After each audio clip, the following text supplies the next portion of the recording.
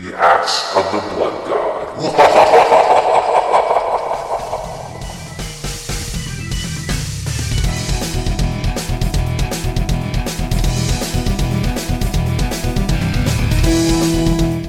Well, it's that time of year again. The time of year where From Software puts out another action RPG, and we're back to Dark Souls after being with Bloodborne.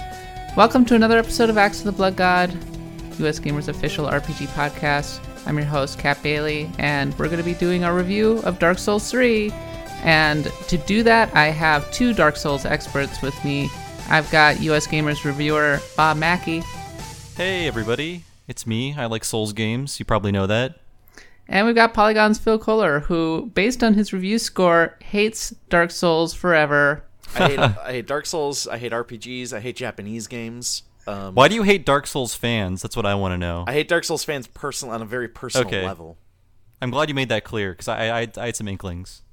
Welcome to being the outlier, Phil. Welcome to being the outlier. I liked Phil's review, and I actually I thought about a lot of things he wrote in his review when I was playing the game, because I got the game kind of late.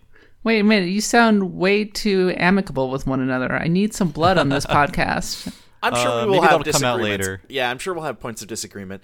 To be clear, I actually am. I was very nervous about that review, just in the sense of I know that Dark Souls fans can be very passionate. For whatever reason, the response actually wasn't that bad. There were a few jerks, as always, but I don't know if it was because the game had already been out for a while in Japan, or if it was because I guess I don't know. I don't know if it was because I've reviewed all the previous ones, so people couldn't just say like, "Oh, this guy just hates Dark Souls." But the response wasn't too bad. People were pretty reasonable about it, I guess. Having dissenting opinions on a video game is okay, people. It is okay to have a different take and not just line up with everybody else. And to be clear, for anybody who hasn't read my review over on Polygon.com, you can go check it out. But when Kat says dissenting opinion, it was a 7. It wasn't like I shit all over the game. On the traditional game journalism scale, that is at the bottom, Phil. It's near the bottom, certainly. All right, so before you get into the whole Dark Souls isn't an RPG thing, I don't care. Oh my god, really? Yeah. I'm just putting out the disclaimer. I don't care. We can argue about this all day. We're going to talk about Dark Souls. Stats. There's so many stats. There's more stats than most like turn-based RPGs. Also dungeon crawling. Yeah. And also, I think this game is kind of interest to RPG fans, maybe just a little bit. It's making what you love really relevant for some other people who might not be, into some of the slower-paced RPGs. So you should be happy. Everyone gets to play something they like. Of course, Dark Souls needs no introduction. If you haven't been paying attention to Dark Souls, I don't know where you've been over the past 5 years, but maybe it hasn't been playing video games, but it's an action RPG. You do dungeon crawling. It started with Demon's Souls in 2009, I believe, but it really blew up with Dark Souls in 2011, and it has only got more popular since then. So we're now on Dark Souls 3. And I've played some Dark Souls 3. I have it on my PC right now. I know Bob's been playing it on the PC, and Phil was playing it on the PlayStation 4. I suppose we should start with a major issue that you were highlighting, Phil, in your review. You were saying that the PlayStation 4 version was having a lot of performance issues. Yeah, so to be clear, I've actually played some of the PC version now as well. I'm still playing through the PC version to update my review, and I have a copy of the Xbox One version that I haven't tested yet. But yeah, the PlayStation 4 version, there were major frame rate issues, and I think everybody who has played the Souls games is kind of used to having a little bit of technical problems in them. Like for example, in Dark Souls, there is an area called Blighttown that was notoriously. You go to Blighttown, it's probably like the second or third major area you get to in the game, and the frame rate just plummets. But it's pretty much, for the most part, in the first Dark Souls, relegated to that area. And for the most part, in From's games, that's kind of how it's been. It's like one or two areas where something is just like, for whatever reason, something is messing up the frame rate. The thing that was weird about my time with Dark Souls 3 on the PlayStation 4 is that it was everywhere in the game, and for reasons that I couldn't figure out. Like, it wasn't like it happened at very strange times where nothing would be going on, and suddenly the frame rate would just slow to a crawl. So it was a pretty serious problem. I'm hoping that it's just something weird that they're able to figure out and get patched very quickly. I know that there was a day one patch that we did have installed at the time that we reviewed it, but I think there is already a second patch that has come out launch week that I haven't been able to test yet that may improve things. Yeah, and this is not excusing the console version's problems, but I think as with Dark Souls 2 and Dark Souls 1, the PC version is kind of like the definitive version, the one that runs the best. And it was kind of always going to be like that. This is not me saying that PC is naturally better, but I think like it's just been the case that the PC can do some certain things that even newer consoles can't. So it's not surprising that once again the PC version is the you can play everything at 60 FPS. It looks gorgeous.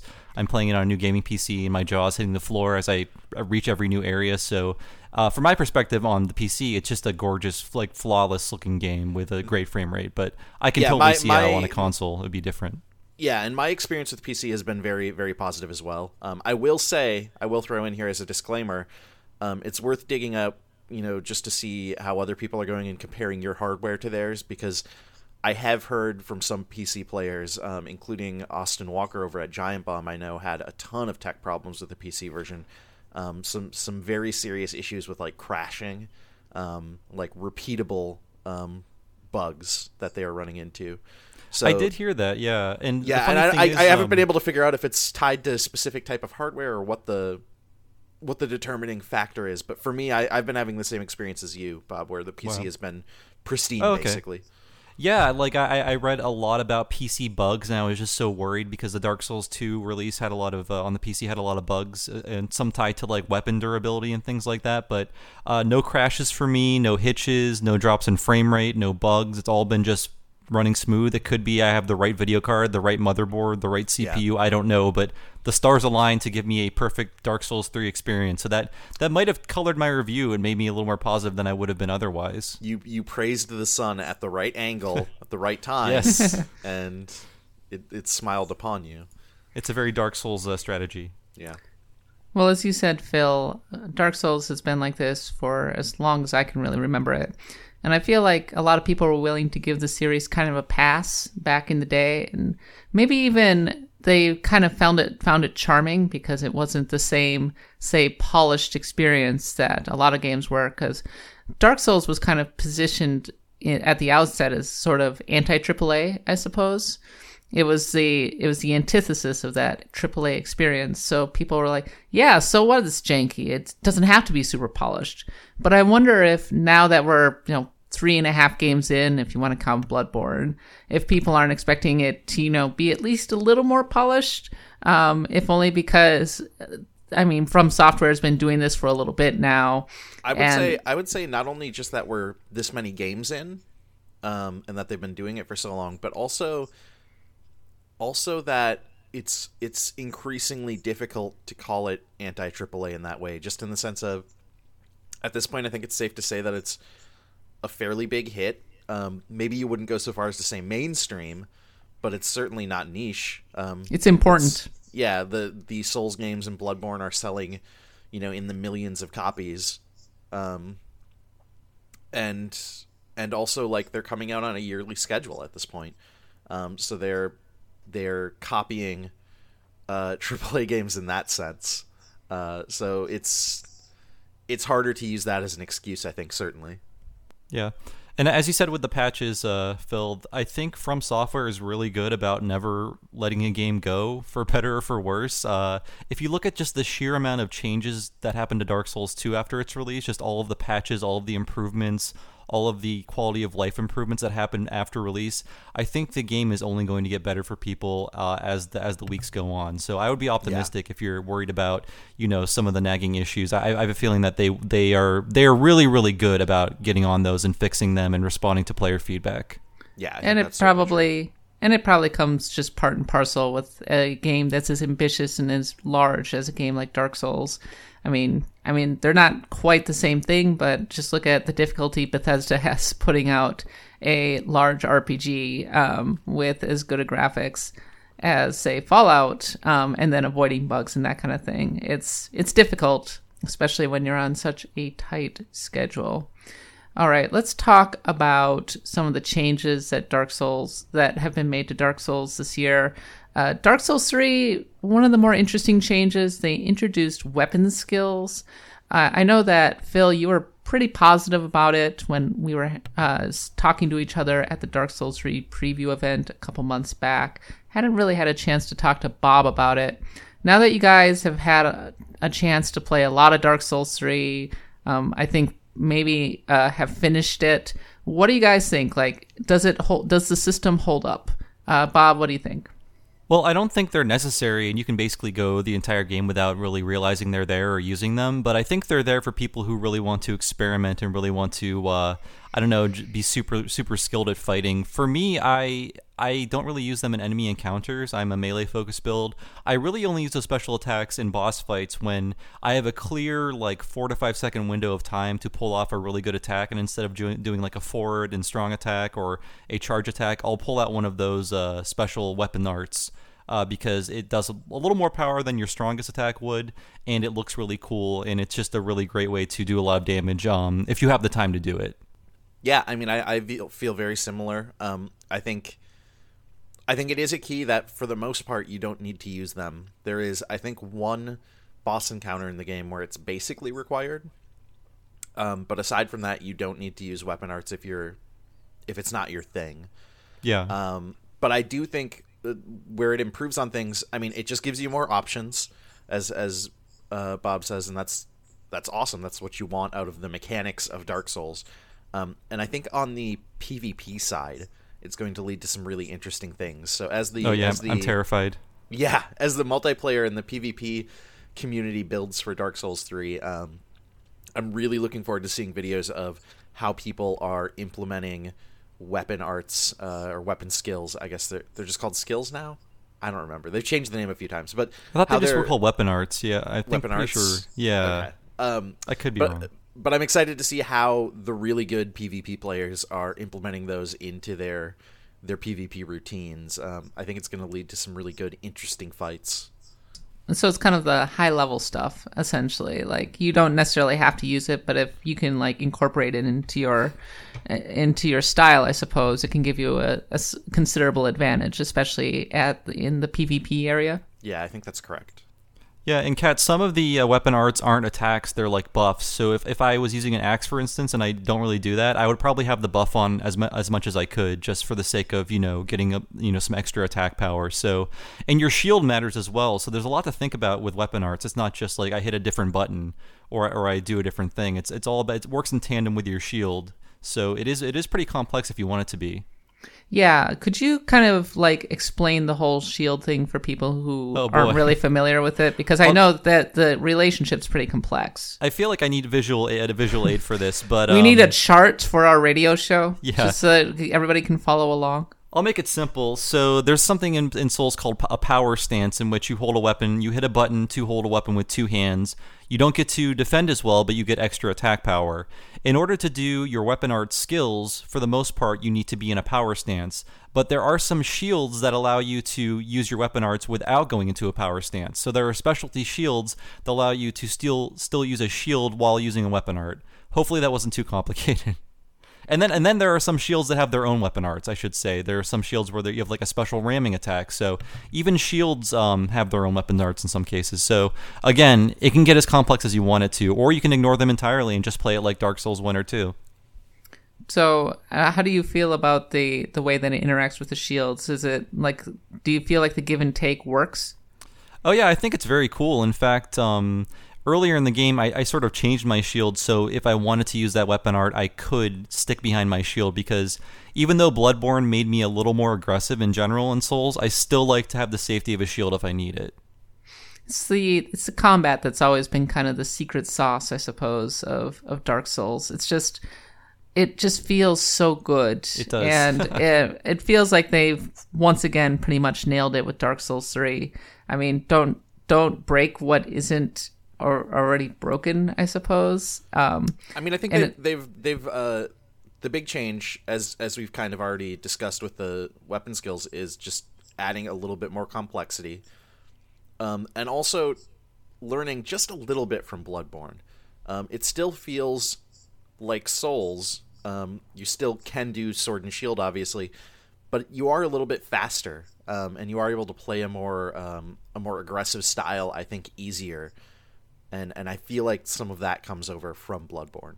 Oh yeah, I really think they learned a lot from Bloodborne. In my writing about the game, I always like to emphasize that From really treats every game as a learning experience, and you can see the lessons they learned throughout time if you go revisit all of their games. And especially with Bloodborne, I think they drew a lot from, because in Dark Souls 3, you drink your Estus, which is your healing item, like super fast. In previous games, you took your damn time with that thing, but they really wanted to make healing faster to make it so you weren't always running from enemies, doing all these tactical retreats. They wanted you to be up in enemies' faces a little more with this game, I think, if you're playing a melee character. So that's something I just noticed about the Estus flasks. That's a really good observation, yeah, and something that I didn't even think about until you mention it now. You're 100% right, and I think it's very fair to say that that's likely taken from some degree from Bloodborne. What other lessons do you think they've kind of learned from both Bloodborne and the rest of the series at large? Well, in the case of multiplayer, they finally did something much smarter than they've been doing in the past. So if you wanted to play with people, you had to do all these weird equations like, what's my soul memory? And it's your level times 0.05 minus the amount of strength you have. I don't know. It's never been that complicated, but it was hard to just play with people. You had to be on a certain same footing with them. But now, based on the research that I've seen done by a lot of great YouTubers, apparently you can really pull anyone into your game as long as they're in the same area as you, and their level scales to your level. So it's no longer a matter of like, oh, I'm too high of a level to pull anyone into this area, I screwed up, or oh, I'm too high of a level to play with my friends. Now you can play with your friends. There's a password system just like in Bloodborne. So I really think they want to make multiplayer as accessible as ever, and that goes down to the covenants. You can now switch covenants on the fly. It's just all trying to get people to get into that multiplayer stuff a lot easier. Yeah, the covenant switching is huge. I think that's going to be really, really important for a lot of people. Another thing that I would mention as far as stuff they've learned from Bloodborne, or at least stuff that seems heavily inspired by Bloodborne, there are a lot of areas in the game that really pull in that same sense of almost like gothic horror beauty from Bloodborne. In particular, in the later game, there are a couple of sort of castle city areas. One in particular I'm thinking of that's in the moonlight. That's my favorite. Oh, it's beautiful. It's a gorgeous area, and gorgeous to enter that first time, especially. You come across it on this bridge, and there's a great sequence that I don't want to spoil it for anybody, but basically a lot of the game, a lot of the best points in the game for me in terms of the world design really recalled Bloodborne, and obviously while maintaining the lore and the important parts of the atmosphere that make Dark Souls stand apart from Bloodborne. But there were definite moments where I felt like, oh, this is like something that I would have played, that I would have walked around in Bloodborne. It kind of reminds me of the Painted World from Dark Souls 1, if that helps you at all, Kat. I don't know if you reached that area. I did, but maybe some people in our audience haven't. It's like a dark gothic Santa Claus village at night is what I would call it. That's actually a pretty good description right there. Yeah. Good job, Bob. You're a writer. In other things they've added or drew from Bloodborne, I feel like there's a lot more danger in the game, and that comes down to even invasions. With Dark Souls 2, I believe, they really wanted to make your first playthrough a player invasion free for the most part. I think that was their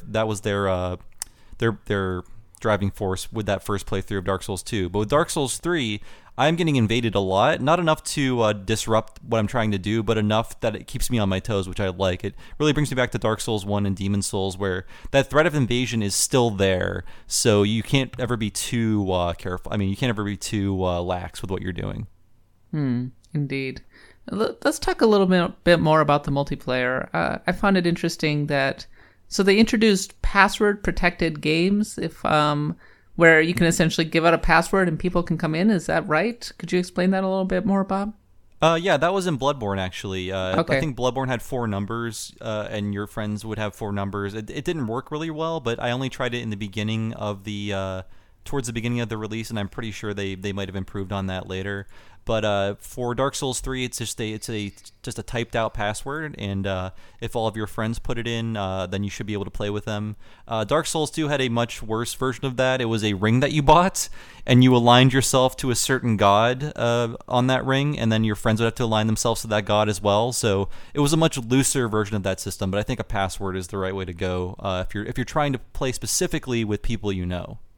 I always found it charming back in the days of the original Dark Souls that was difficult to impossible to actually play with friends, because because I always thought of it as a single player game. I mean, yes, there were co-op elements and you could draw people into your world, but it was a game that was kind of fundamentally solitary. So I kind of respected it as a valid creative choice to not make it super easy to drag in your friends, because I thought that atmosphere of loneliness was really important. But it seems like they're going away from that a little bit, would you say?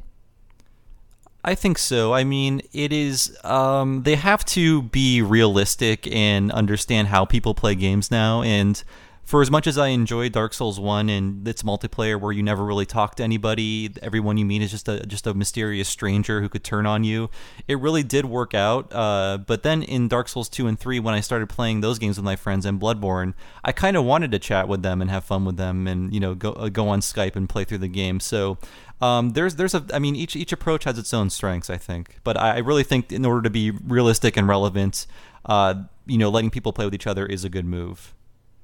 It's been a persistent kind of drumbeat from the community, I feel like.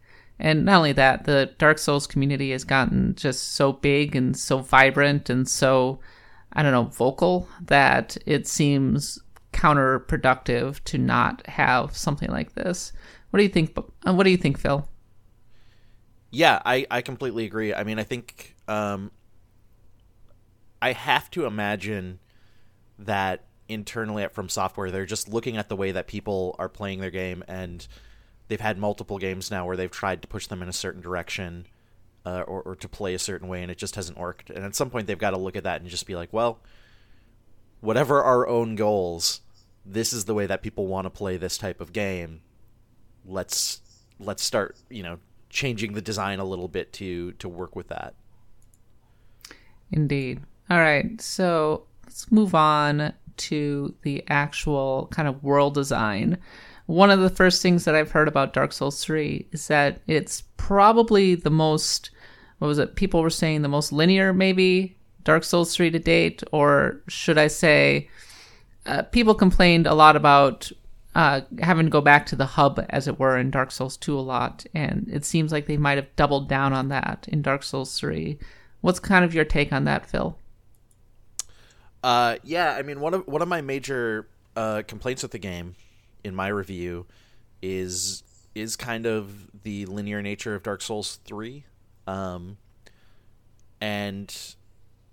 in specific, it's not necessarily that. I think what a lot of people didn't like about Dark Souls 2 is that the world didn't quite wrap in around on itself in the way it does with Dark Souls 1. In the first Dark Souls, every area kind of leads back to every other area in like this string of elaborate secret passages and stuff.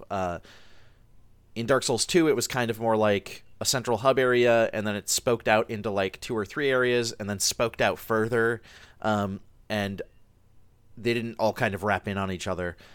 In Dark Souls 3, it's even less complicated. It's kind of like a straight line from beginning to end, with a couple of spots where the path splits. And for me, I found myself kind of disappointed with how little exploration I had to do to find my way through the world. Even areas where I would go off in a new direction, more often than not, that new direction would just like go a couple of feet, and I would get an item and it would be done. There wasn't enough complexity to the actual level design. I felt kind of disappointed in that, because the level design and the exploring of these worlds is really, for me personally, the thing that pulls me through the game the most. Well, I'm not sure if okay. So with every Souls game in Bloodborne, I did miss like an entire huge vital area that kept me from like getting to where I wanted to go in the game. So I can't say I found it entirely linear, but I'm not sure if Phil and I are finding our way so quickly just because we've sort of figured out the Souls series. You know, just like where they're Sure. kind of leading us and where they want us to go. Maybe if this is our first game, it would be more exhilarating. But I am finding the areas pretty open and pretty fun to explore. I do agree that there's not as many branching pathways, but I wouldn't be surprised if in a few months we see a speedrunner doing something crazy, going in reverse order or going in some order we never thought possible. Because we definitely. Yeah. I don't know how much you've paid attention to the speedrunning stuff with this already, but like there's already I've been trying not to spoil myself. Yeah. There's already been some wild stuff with people on the Japanese version, like finishing the game in under an hour already. Wow. Which is like, what are you doing? Yeah, I mean, I watched a Dark Souls 1 speedrun where I think they beat the bosses in reverse order, or at least the best they could, or something similarly insane. And if I imagine there's a way to do something as crazy in Dark Souls 3, it just needs to be discovered. And it's not for me to discover either, but I do agree the linearity might be a bit of an issue, but I did really enjoy Dark Souls 2. And some people consider that sacrilege because apparently it's a bad game and no one told me. But I love Dark Souls 2 as well, so I'm with you. Yeah. I just enjoy these areas, and if one connects to the other and I don't really have a choice, that's fine, because just being in those areas and exploring them is good enough for me. And I like these areas are just so beautiful, and even when reusing ideas, they find a new twist that really works, and I've just been so impressed by just the worlds they've created within Dark Souls 3. And I will say, I think it is important to point out, despite my complaints, there are three that I know of, and it's possible more will be discovered because it is a Souls game, but there are 3 major hidden areas in the game that are like really, really cleverly hidden, to the point where I'm kind of surprised I found them on my first run. I think I only did for exactly the reason you're saying, Bob, that I've played so much of the series that I know to kind of look for this stuff. And they actually lead to like full optional like zones with optional bosses, which is pretty cool. I kind of hope I missed at least one of them, because the most exciting thing about finishing Bloodborne is learning that I totally missed Cainhurst Castle. So just playing it again, I was like, there's an entire level that I haven't seen yet. I can't wait to see it. Like, I honestly hope I missed something. Yeah, it's beautiful. It's my favorite. Let's go through a few favorites. I'm curious, what class did you two play? I believe I'm a warrior, but I'm really just kind of like a strength build. Yeah, I started out as knight, I think, is the starting class, but same. I sort of focused on strength, with a little bit of dexterity and a lot in vitality and endurance. Is endurance the one that increases your stamina? I think it's endurance. So many stats. Yeah, it's endurance. Yeah, so many stats. What weapons did you use, Phil? What's your weapon? So I like Bob. I'm kind of a Souls purist when it comes to using a sword and shield. So I'm mostly stuck with the sword and shield throughout the game. For a few points, I tried out a spear and got a lot of use out of that. I wanted to mess around with halberd, but didn't get a lot of chance. But in the PC version, I'm doing actually a no shields run to kind of force myself out of my comfort zone. So I'm using much bigger weapons than that, like 2-hand swords and giant axes and stuff. I like 2-handed swords, but I've always felt like it was a bad idea to use them in Dark Souls because, I mean, they make you slow, and they also shields have always been so fundamental to Dark Souls, at least until Dark Souls 3. That it felt like a terrible idea to kind of dispense with them, at least in the early part of the game. So I've kind of just gotten used to using a sword and shield combo. Bob, what about you? What's your weapon?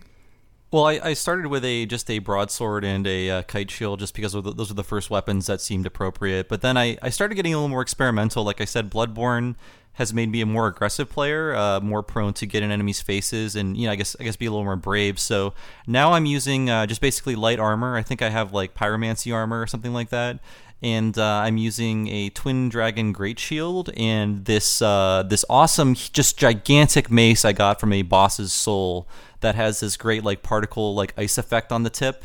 It's huge and it makes the most satisfying sound when you crush enemies with it. So I'm having a lot of fun with that. That's a good point to mention. The weapons that you can get from boss souls in this game, I think, are on a completely different level than the previous games. They are so cool looking, so interesting. A lot of them have like really cool special effects or really cool unique weapon arts. It's really, really worth taking those boss souls and turning them into weapons. And also it's easier to do in this game than any. Like there isn't any special there is an NPC who does it, but it's not one who you need to really hunt down or search really hard for. Yeah, he's kind of always just sitting around. Yeah. What's your favorite area, Bob? Oh, I should have came with this written down, but this might be Phil's as well. It's that snowy moonlit area that's just like starkly beautiful, and I think it's called Irithyll or something like that. Yeah, it has a very soulsy name, but that's a great place. I really love the atmosphere. It does remind me a bit of Cainhurst Castle from Bloodborne, which is why I like it. I just like a snowy area done well, and it is. I was just thinking, like, having played Dark Souls 3 up to a point, I was like, is there going to be any like beauty in this game? So I was really happy when I saw just like a very beautiful area. I mean, things before were well rendered, but they were just made to be ugly. But this is just a very beautiful, like, stunning, pristine world, and I love it. I just want to point out that all three of us come from either the North or the Midwest kind of area, so we all grew up with snow. I really miss snow. That could be why I'm drawn to snow levels. Like, oh, I remember that. I definitely don't miss snow, but I love snow in video games because then I don't actually feel the cold. I can just enjoy the stark beauty of it all. I don't miss dealing with it. I just miss the presence. Absolutely. So it sounds like you guys both like the same area. Yeah, I think that was probably my favorite area, just for how gorgeous it was. One of my big disappointments with Dark Souls 3 is that I felt like every area in the game had kind of been done before. Like there wasn't anything totally unique. And obviously I expect a little bit in going into a game like this, a little bit or even quite a bit of repeated ground. But in this case, nothing really struck me as totally original to the series. But that said, this area is just really, really beautiful. And again, the way that they introduce it, I think, is a high note for the game at the very least. Mm-hmm. Yeah, I generally agree with you, Phil. We're now far enough into the series that you can see some definite tropes emerging. Mm-hmm. One of them being, the high castle wall, with the skeletons or whatever. And then another one is the swamp, as you mentioned in your review. And another one is the kind of the starkly beautiful area that contrasts really nicely with the kind of grayer and stonier outcrops. And obviously, that's not to say that every Dark Souls game / Bloodborne game is the same. But I think one of the reasons that Bloodborne was such a breath of fresh air was because it had that really distinct look, that gothic horror look. And it really kind of broke up the general look of Dark Souls 1 and 2. So going back to Dark Souls 3, you can start to sense, like, the visual tropes are just a lot more apparent. And for me, at least, when I was playing it, it started to feel a little samey, and I was a little disappointed by that. What's your take on that, Bob? I disagree. I think that in reusing ideas, they do enough new with the idea to justify it, and the things that they don't do, I think, are there for players of the old games to kind of smile at. Like, there is the crypt area full of, like, hilarious skeletons, and if that wasn't in the game, I'd be mad, because I think the Souls series really knows how to have fun with skeletons, because they realize that is a ridiculous enemy to fight. So if there was no crypt and no skeletons, I'd be sad. But I feel like each take on an old level is different enough and changes just enough to put you off your guard. And I always love seeing old enemies done in a different way, and usually a better way in Dark Souls 3. I think they've really improved on enemy types, like the to bring up skeletons again. Those skeleton wheel enemies are back, but I think they're done much better this time. They have those suicide bomber enemies are back, but I think again they're done much better this time. So I think they reuse these ideas because they're like, we'll do it better this time. So I feel like in my opinion, it is justified reusing some of this stuff. Dark Souls, Fun with Skeletons, coming to a PlayStation 4 near you in 2018. All right, so moving on. Favorite boss battle, Phil? So my favorite boss battle is actually a hidden boss battle. I think so. The end game for Dark Souls 3 has some of the hardest, some of the most difficult, and I think most satisfying boss battles in the whole series. They just do some really good, really challenging stuff. And one of them that I think is probably the hardest, or at least was the hardest for me, is the Nameless King, who is in one of the hidden areas. I won't spoil the name of the hidden area because that's something that I think people would be upset about. But the Nameless King is basically this boss. He's been shown in one or two of the gameplay trailers, but he flies into the boss arena on this giant bird dragon creature, and the bird dragon creature is flying around trying to hit you, and you essentially have to take that bird down first, and then take down the Nameless King. The Nameless King basically sits on top of the bird, swiping at you with like a spear and then like throwing bolts of lightning at you. It's like you're fighting Zeus, basically. It's a really cool and very original boss fight, something that they haven't done before. As for me, I probably would change my answer like weekly because I'm just reflecting like, oh, I like that one. No, I like this one. I like one of the earlier bosses is an optional boss. I think it's called the Rotted Greatwood or something like that. It's this giant tree. It's just this gargantuan tree. And it's sort of like Shadow of the Colossus, but without the whole climbing ability, because you have to target certain parts on its body in order to attack it effectively. Otherwise, you won't do damage to it. So it's easy to get the targets on its belly, but when you have to start attacking its hands and feet, it's a lot more difficult. And I had a really, really fun time fighting that boss. Just and then, very visually impressive boss as well. Oh, for sure. Yeah, it was great to fight just like this huge presence. And I would say probably the Abyss Watchers would be my second favorite. It is this boss fight it turns from like a sort of chaotic fight in which you're fighting one enemy, but then more start rising and fighting amongst themselves and fighting you.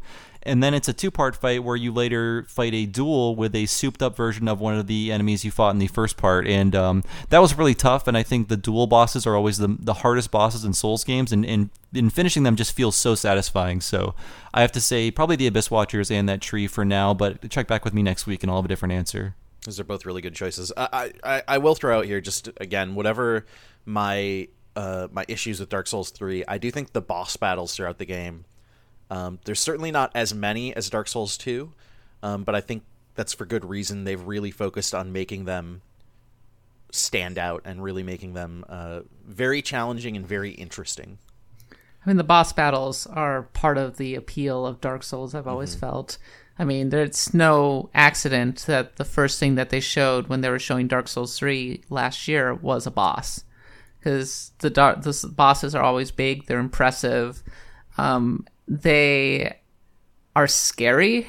They really highlight that feeling of David versus Goliath. And in the case of Dark Souls 3, like we were talking earlier about lessons learned from Bloodborne, and another example, I suppose, would be bosses taking extra forms once you like get their health halfway down, changing things up on the fly, forcing you to adapt and react. That was something that I noticed even early on in Dark Souls 3. So more lessons learned, I suppose. All right. And I suppose the last question I would ask is, hardest boss? Well, I already said Nameless King, but I will also throw in the final boss of the game, again, whose name I will not ruin, but is a really, it's another like sort of one-on-one duel type encounter, which is fairly traditional for the series, and it's very challenging. I died a lot on that one. Yeah, I have to agree. I think this game has done a great job with bosses, and for once, the final boss is not a pushover. I feel like Dark Souls 1 and 2, their final bosses weren't easy, but I feel like it should have been much harder than it was for me. So it was a little anticlimactic to be like, that's it. But again, Dark Souls 3, they really are doubling down on bosses, not the amount, but the quality. And they're all very, very satisfying. I have not run into one where I was like, really? That was a boss fight? It just, they've all been very good.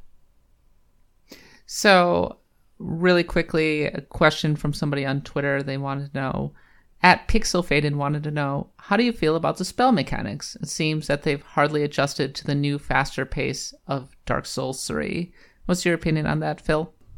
I haven't messed around with spells much, to be clear. I generally just don't use a ton of spells in Souls games, not since Demon Souls at least. But also, it's certainly not my first playthrough. Like it might be something I get back to. But what I will say is, from watching other people play, and also from talking to other friends who are playing who are using spells, my understanding is that that's actually not the case. That spells are actually very good in this one. There's more spells than ever. There's a lot of options. A lot of the new spells that have been added are very powerful. And honestly, the biggest thing, so the addition of weapon skills means there's a new system called Focus, which is like a blue bar that would, I think in a traditional RPG, be called like MP or mana. And the series hasn't had that for a long time. But that means that where Dark Souls 1 and 2... you had a set number of times you could use every spell before you had to rest at a bonfire.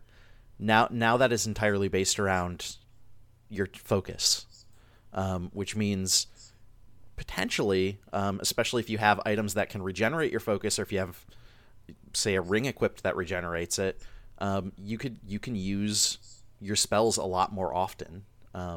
You're no longer limited in that way. Another user on Twitter wants to know, what's your covenants? Oh, I'm a Sunbro. Sunbro till I die. Yeah, I think I saw the person on Twitter say Sunbro for life, and that's me as well. As soon as I unlock the Sunbros, I switch over to the Sunbros, and I don't really leave. You get it pretty early in Dark Souls 3. It feels like you almost get it immediately. They kind of know that that's a popular thing for players, I think. When I was playing the original Dark Souls, I played as the Princess's Guard, just because, I don't know, you encounter Guinevere like after God, I don't remember the two bosses, the two really freaking hard bosses.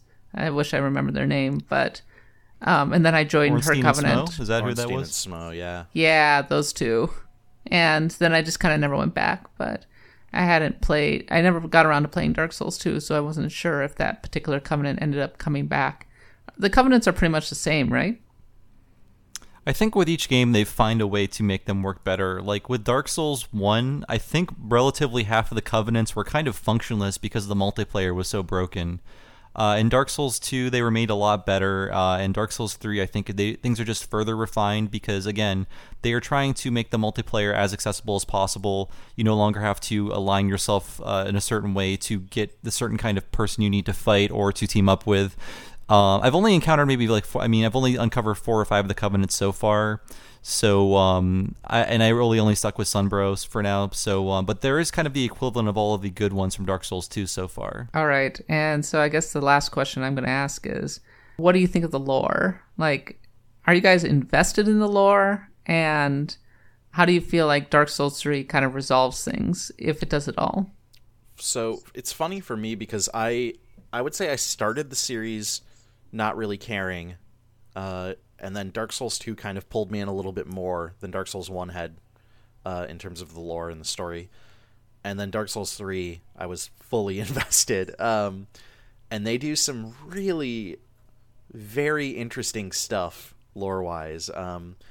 They've kind of hinted at this being the last game. Whether or not that's actually true, we'll see. But certainly in the story, I think they set it up in a way that makes it believable that this could be the ending. And there's just some really fascinating ways that they tie it back to events from the first and the second game. Is it spoilery to say what the way they do tie those things back? Incredibly spoilery. Yeah, he really shouldn't on this podcast. All right. I'm like Phil. I didn't care about the lore going into it. I thought it was cool that the story wasn't shoved down my throat and I could approach it as I saw fit and make my own sense of it. But then I started getting to lore videos and all that stuff. And now when I'm playing through Dark Souls 3, when an enemy drops something, I'll immediately read the description and be like, oh, so that's why that enemy's here. And so that's why this. Yeah, sorry. Go ahead, Phil. Sorry, I'm just saying immediately. That's totally the same for me, and it's not something that I used to do. It's so weird to like. I had people like my fiance was watching me play, and she's like, "Why are you pausing every time you finish a fight and pick something up to like read what is going on?"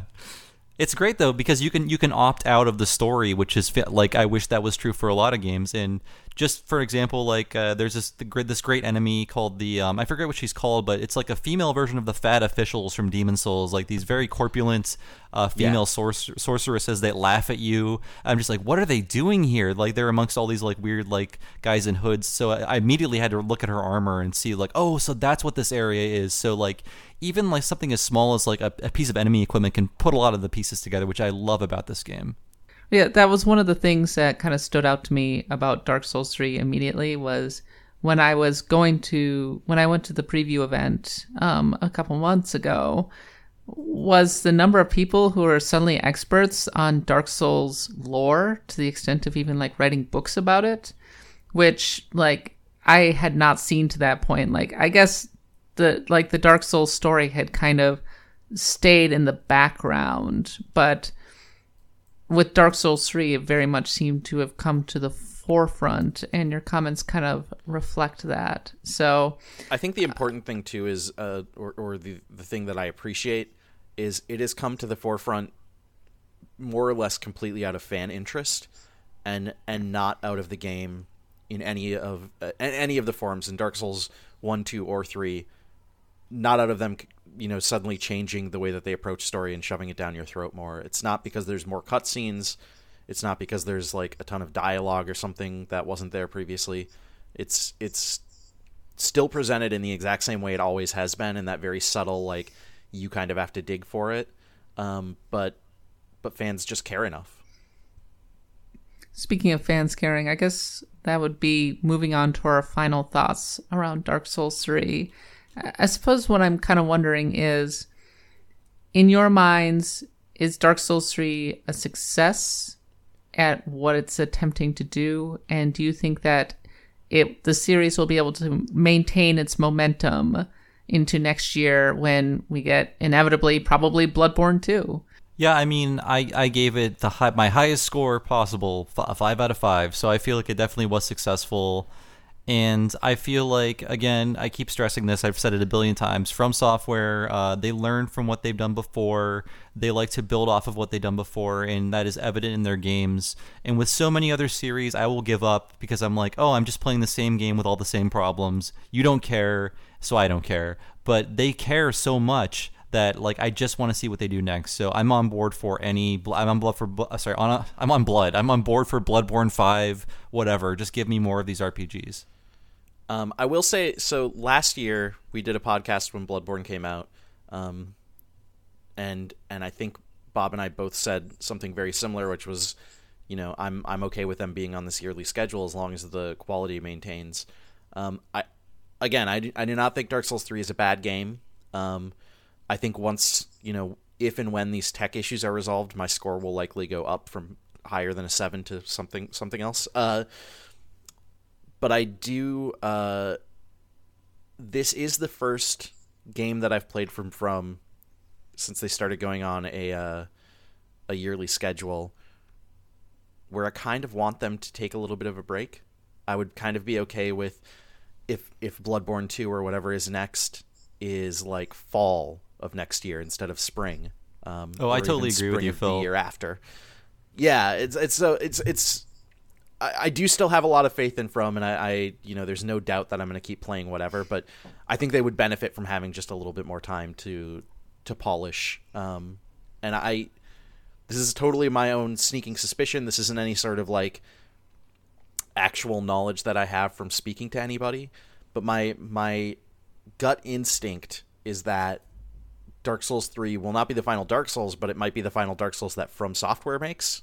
And that now that they've got this presumably much better deal with Sony, that they'll kind of go and focus on creating some new things beyond that, and move on from their relationship with Namco, which I hope the side effect of that is that they might have a little bit more time to work on things as well.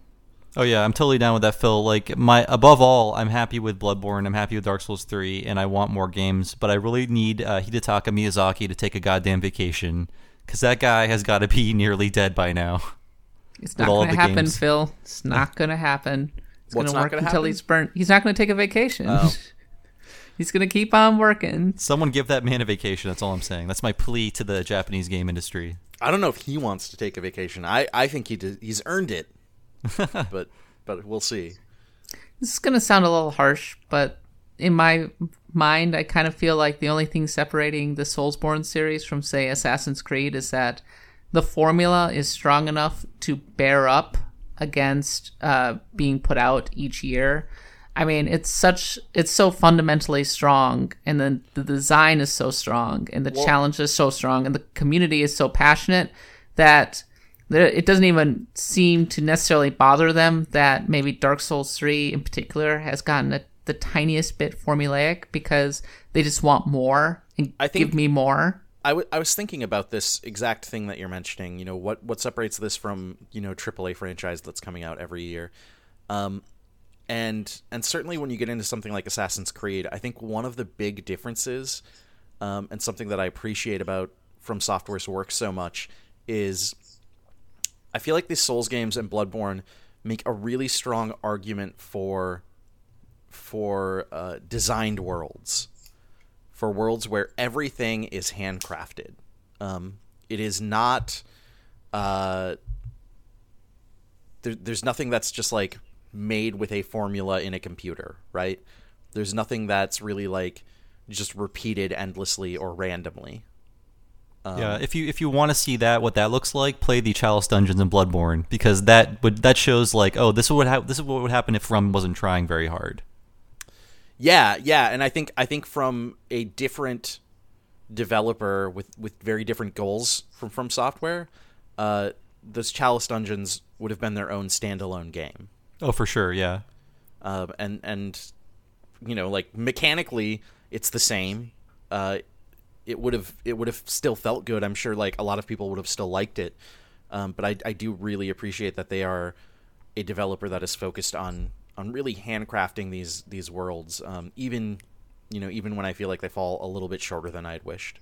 Yeah, and I'm sure there's some reused geometry. Obviously, there has to be, but I feel like just the specificity of the places I'm in, just how like, oh, that ledge is crumbling, so I can see parts of it below, and everything just feels like everything just feels so real. It's not just like Phil, you said it's not like just like a cookie cutter, like a template. Like everything feels so designed, and that's something that does not exist in these very by the numbers annualized games for the most part.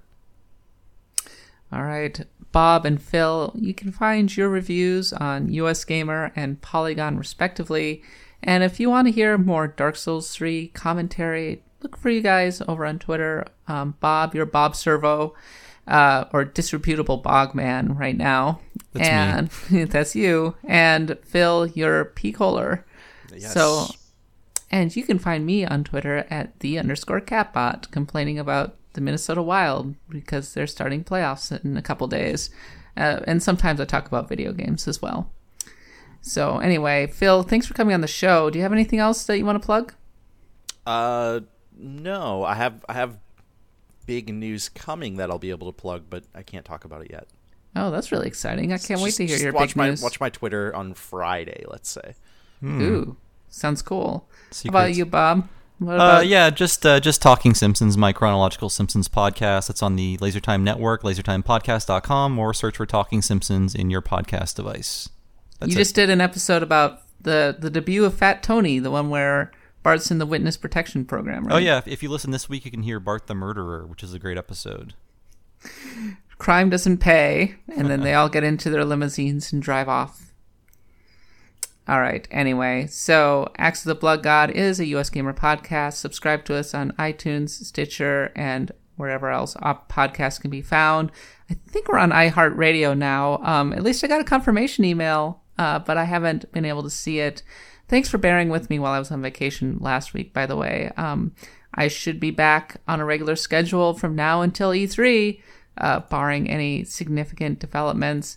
Next week, I'm going to try and have Nadia on the show, and we're going to talk about Bravely Second, which comes out tomorrow, or I suppose yesterday, as this podcast is posted. But in any case, look forward to that. I personally am looking forward to playing Bravely Second. Though, while I was on my vacation, I got sucked back into Persona Q. In my ongoing quest to actually finish that game. It's been a year and a half at this point, but I can definitely say that I have the Persona 3 characters in my party now. So I've gotten that far at least, but I only ever seem to play that game when I'm traveling, but it's kind of sucked me back in a little bit, so it's going to distract me from Bravely Second. In any case, I think I'm looking forward to giving the Bravely series a second chance, because Bravely Default wasn't my favorite. In any case, look forward to that next week. Bob, thanks for coming on the show. Phil, thanks for coming on the show. And until next time, I've been Kat Bailey. Happy adventuring.